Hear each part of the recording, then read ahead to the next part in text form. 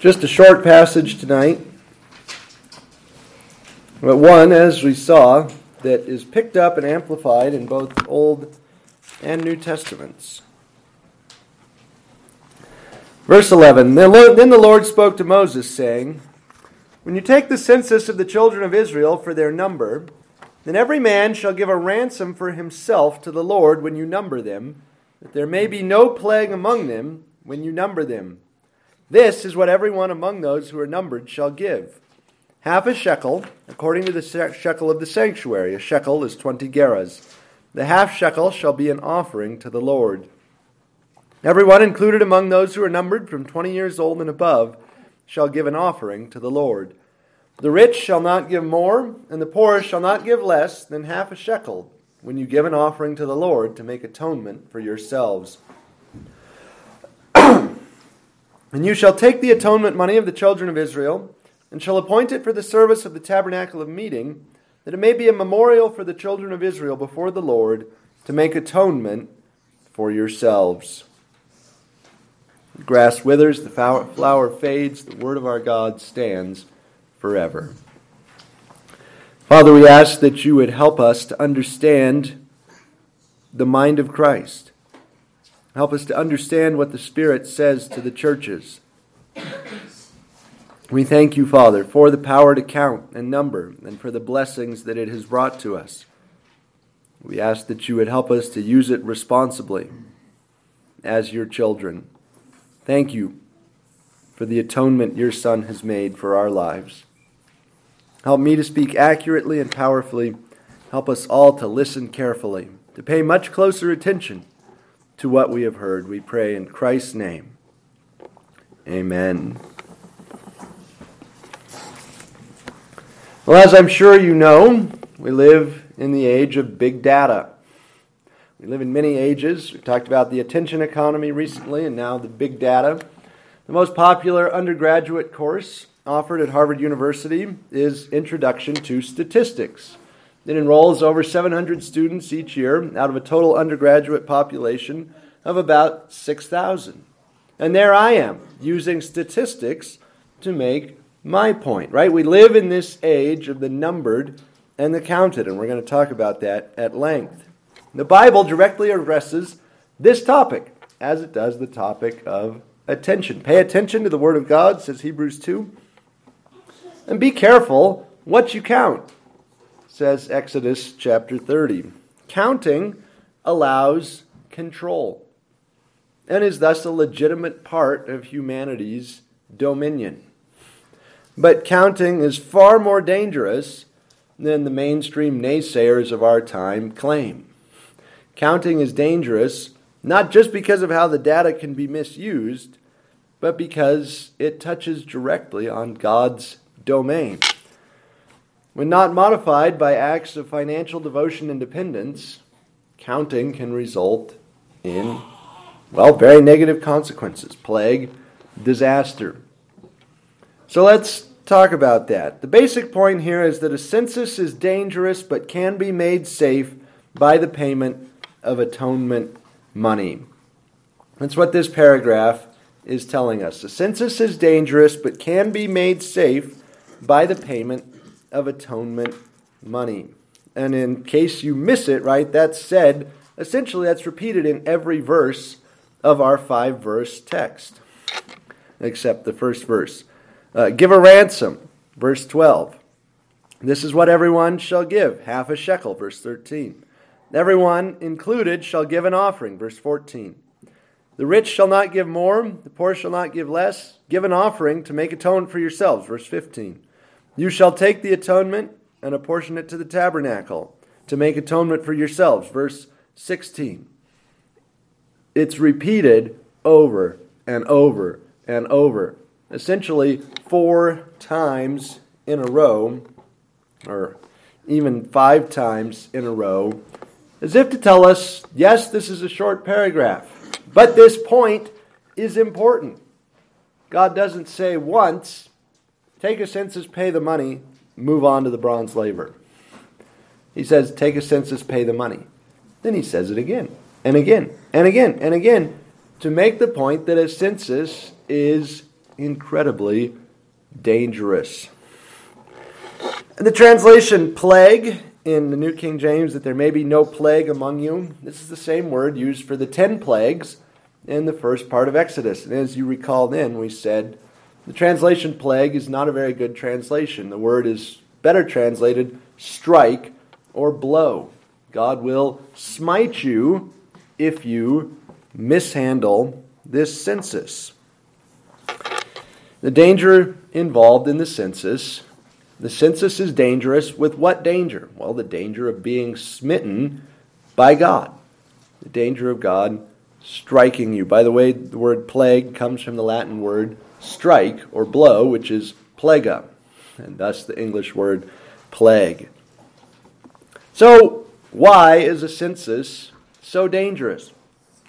What is it about this act of counting the people of Israel, something that God presumes will happen when you take the census? He doesn't say if you take a census. He says you'll do it when you do it. As Deuteronomy says, when you make a king for yourself. What's wrong with that? Why might God smite you? One very common answer that seems to be reflected to some extent in the Samuel Chronicles text is that censuses are related to military power. Military power is a common idol, and thus censuses can lead to idolatry of military power. And God smites you to tell you not to do this. Of course, the interesting thing about David's census is that we're told that 70,000 people died. Somebody counted how many people died. You would think they would have said, all right, we're done. No more counting. This is too hazardous. They keep right on doing it. Of course, the flip side of that is that a state without a census is even worse off. If you don't know who your inhabitants are, who your taxpayers are, where they live, then you can't administer the functions of the state.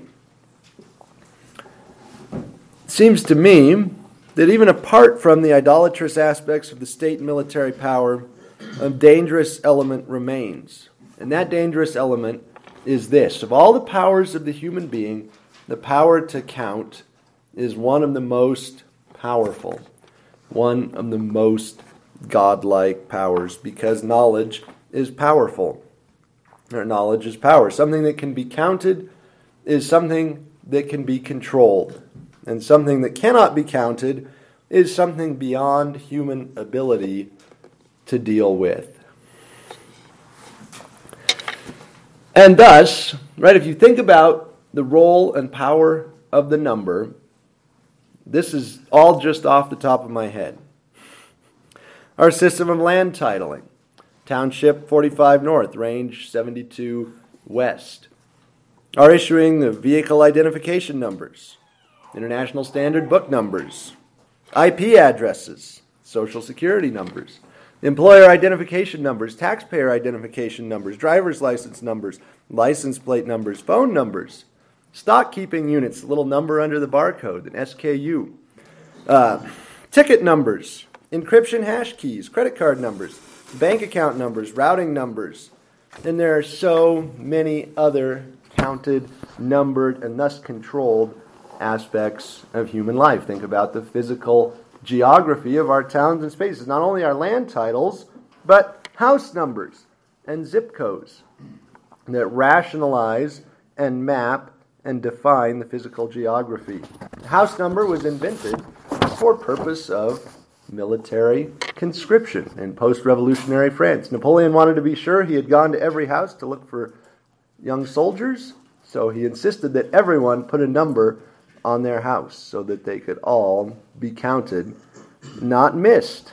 Then, right, health is reduced to the body mass index, blood pressure, temperature. The Paris climate target of 2 degrees Celsius over 1990 temperatures rules many aspects of our lives. And did I mention numbers are everywhere? The weather has been boiled down to an exact temperature, wind speed, and barometric pressure. Prosperity has been boiled down to the federal funds rate that either punches the gas or punches the brake. Right? The federal funds rate, 4.75% and rising. That That's what prosperity is. You can even find a number for this. The chance that Biden will win in 2024 is 29.41%, according to odds offered by bookies on the next presidential election. You can go take a bet on that right now, if you so desire. One of the major wells from which humanity has been drawing its power lately is this power of numbering. How do we abuse this power? Taking everything, rationalizing it, quantifying it, counting it, and thus controlling it. One thing that comes immediately to mind is an exchange with a Chinese propagandist that my brother-in-law had on Twitter recently. Jared was writing something about how Taiwan could protect itself. This Chinese propagandist jumped on there and said, "Your article is stupid. When 1.4 billion decide to do something, no one can stop them." The very obvious, blatant power of the number. We are the world's most populous country. If we want to do it, we don't really care what anybody else thinks. We are going to do it. Numbers are dangerous.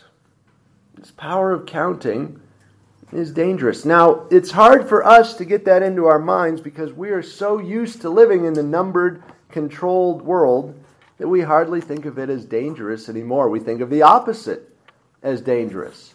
When your speedometer goes out, you feel a real tug of anxiety. I don't know how fast I'm going. The progress of this vehicle can no longer be reduced to a number. We regard the unnumbered, the unclassified, as the true source of chaos and danger. The Bible emphasizes the opposite. The numbered and controlled is the source of spiritual danger. So how do you protect yourself? It can be made safe, but how? The answer in the text is by the payment of atonement money. Now that answer is not circulating anywhere today. Right? There are plenty of secular theorists out there warning against big data. But their solutions as to what to do usually center around storing it safely. Or in the European Union, they've had a right to be forgotten. You can write to big tech and say, "I don't wish to be on your servers anymore. You must scrub all mentions of my name from your records." And big tech is required to do it within a certain number of days or months. Or there's an ethics committee that regulates how the data can be used or who has access to it. All of these things are answers as to how to make the numbers safe. But here in the biblical text, the threat is not just how these numbers can be abused by bad actors. The threat comes from Yahweh, and the protection is protection against Yahweh. You shall give a ransom for yourself to the Lord, that there may be no plague among them. Who's going to plague the people? God is. That's, of course, exactly what happens in 1 Chronicles 21. God smites his people. The protection then takes the form of atonement money. As, of course, the Exodus text says over and over and over. Give money to God. Nothing fancy. 1/2 shekel apiece. Pay the atonement money. How is that a solution to the problem of the power of numbering? It seems to me that this is the solution. We like numbers because numbers put us in charge. Giving takes us right back out of charge. To give is to say, I am a dependent creature. I cannot protect my own life with my numbering power. God, I need you to protect me. I can quantify things, I can reduce them to numbers, I can control the numbers, but I give because I'm still dependent and I don't control reality. So in this text we have really 5 themes that come together to make this point that a census is dangerous but can be made safe by the payment of atonement money. The first of these 5 themes is the theme of the people of God. When you take as a census of the children of Israel for their number, How many people are there who serve God? Right? We continue to do this. One of you counts how many people come to church every week. I deliberately don't do that because I don't want to get sucked into this power of the number. And last week there were 45. This week there's only 42. What's happening? But our denomination requests that we submit a statistical report at the end of every year that documents how many were in worship, how many were in Sunday school, total giving for the year, etc., etc. Right? The power of the number to describe, define, regulate, and control. It's still there. And of course, you can ask, people collect statistics, how many are the people of God? And you will find a number that says there are 2.4 billion people who identify as Christians in the world today. And we can look at that and say, well, that's the biggest religion out there, right? When 2.4 billion decide to do something, no one can stop them. The people of God can be numbered, even perhaps should be numbered. Someone asks you, how big is your church? And you say, I don't know. I don't believe in the power of the number. They will say, maybe we don't want to go to your church. That sounds really weird. Right? It's okay to count the people of God. And God says when you do it, you are going to do it. And of course, Numbers records at length the first census that Moses undertook. The Lord is reminding us, just as Joab says directly to David, it's not about how many we are, it's about who we serve. God is the one in charge. We are the people of God, not the people of 1.4 billion or 2.4 billion or whatever the number might be. The other thing that's been noticed from the beginning is that this is a regressive tax. The rich shall not give more, the poor shall not give less. This whole idea of purchasing atonement or of funding the institution that makes atonement, which is what's going on here, paying money to the tabernacle so atonement can be made, God cuts off at the knees any idea of the rich becoming patrons of this institution, at least through this particular method. The rich can give a lot and get lots of extra atonement, but the poor only give a little. No, everyone gives the same amount. Rich or poor, you give your half shekel, and that's it. And by the way, this is the historical ancestor of the 2 drachma tax that we read about in Matthew 17 with our call to worship. Jesus says, I'm the Son. The worship in the temple is worship of me. Does it make sense to you, Peter, that I should pay to fund my own worship? Of course, Peter says, no, that doesn't make sense. And Jesus says, the Son is free. I don't have to pay, but go ahead and get the fish and pay for us. That 2 drachma tax, or the half shekel tax, was turned into an annual thing at some point in the history of Israel and levied on Jews throughout the Roman Empire to pay for the ongoing worship and institutional maintenance of the temple. Jesus participated in paying that tax, even though he did it with the rider that he shouldn't have to. Right? Some of you feel that same way when you pay your taxes, but only Jesus can actually say, I'm exempt. I shouldn't have to pay this. But he did anyway. Each of God's people is equal in his sight. We are worth the same amount. He doesn't say the bad sinners need to pay 30 shekels. The good people only need to pay half a shekel. Everyone pays half a shekel. And then the act of numbering is an exercise of godlike authority. We've already essentially made that point in talking about the danger of the census. That this is something that allows us to exercise power, and something, therefore, that is very dangerous for us to do. Now, there's 3 things, 3 different words that describe the money that's paid. The first one is in verse 12. Every man shall give a ransom for himself. The word ransom, or kofar, means money paid to release somebody who's in trouble. So you go to Mexico, you get kidnapped by the cartel, and they say they will let you go for a mere $500,000. That is a ransom. You scrape together 500,000, give it to them, they let you go. You have been ransomed. So this act of taking the census, or even the act of being counted, appears to be something that puts you in God's power. God catches you, as it were, or kidnaps you. You have to be ransomed out of his hold. And thus, that's the first term that describes this atonement money. The second term is offering. The same payment is both a ransom and an offering.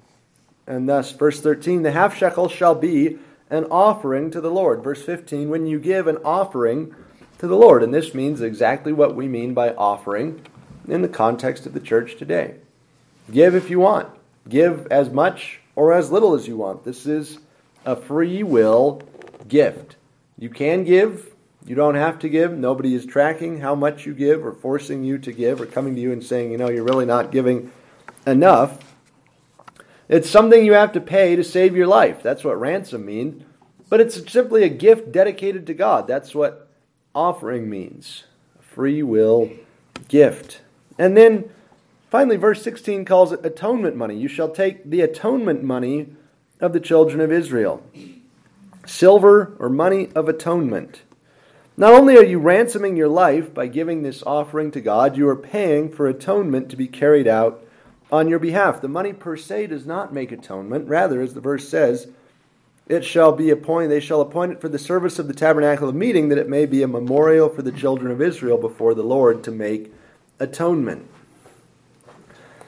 By supporting the ongoing ministry of the tabernacle, which, as we've seen over the last many weeks, is a ministry of atonement, this silver makes atonement. It washes away sin. It placates God, takes away his anger against sin.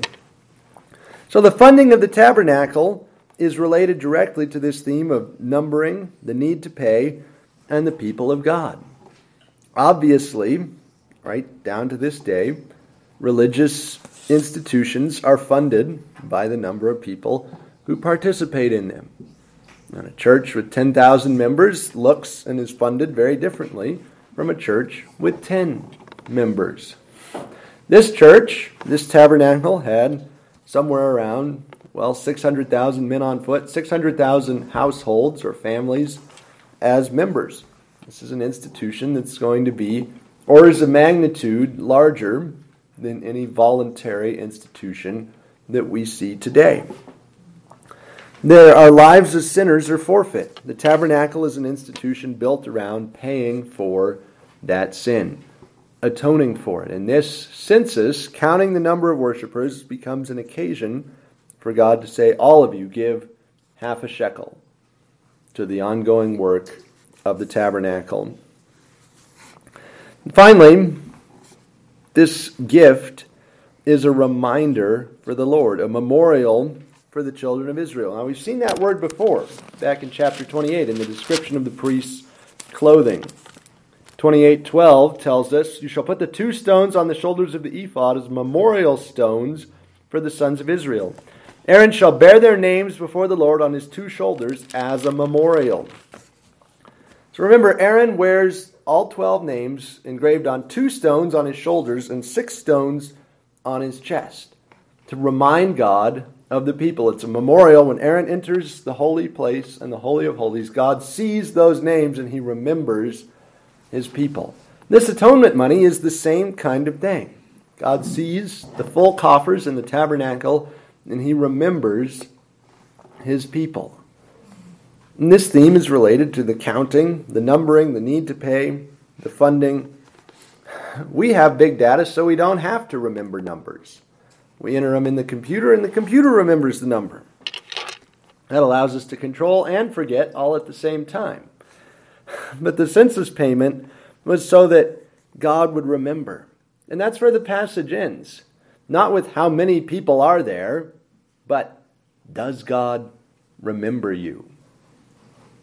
That's the main point. Does God remember you? And the answer is yes, he does. When you remember to pay atonement money to him, when you remember to responsibly exercise your power to count. So how can you do that? Right? If we say that that is the main point of this text, for those of us who are not counting the number of people in church every week according to the Word of God, what do we do? Well, I think it should be something like this. When you balance your checkbook, cut the tithe check that same day.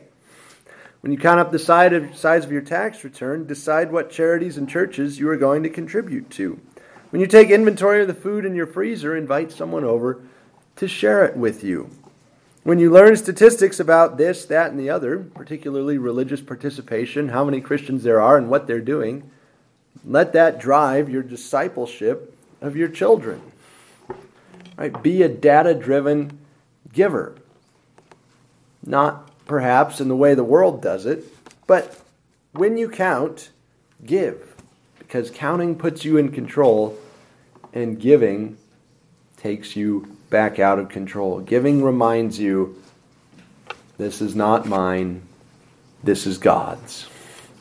I don't have this exact number in my bank account and this much in accounts receivable that I can play with. I have it to use for God.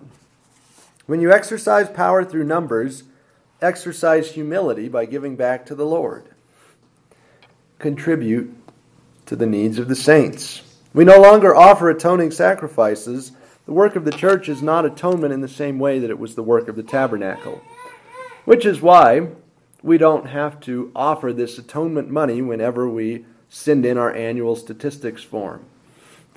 We're not asking for atonement for a census anymore. We don't come in here and sacrifice a bull to say, all right, we sent in our census form, here's a bull. This will help us stay humble around here. Instead, we give to one another, we love one another, we let our contributions lay up treasure in heaven to be a memorial for us before God. Let's pray. Father, we thank you that amid the swamp of numbers that regulate and control every aspect of our lives, our lands, our homes, we thank you that you speak to that. And you remind us not to put our faith, hope, and love in numbers, but put our faith and hope in you. To use what we have, to do good, and to share, because with those sacrifices, you are well pleased. We pray these things, Father, in the name of your Son. Amen.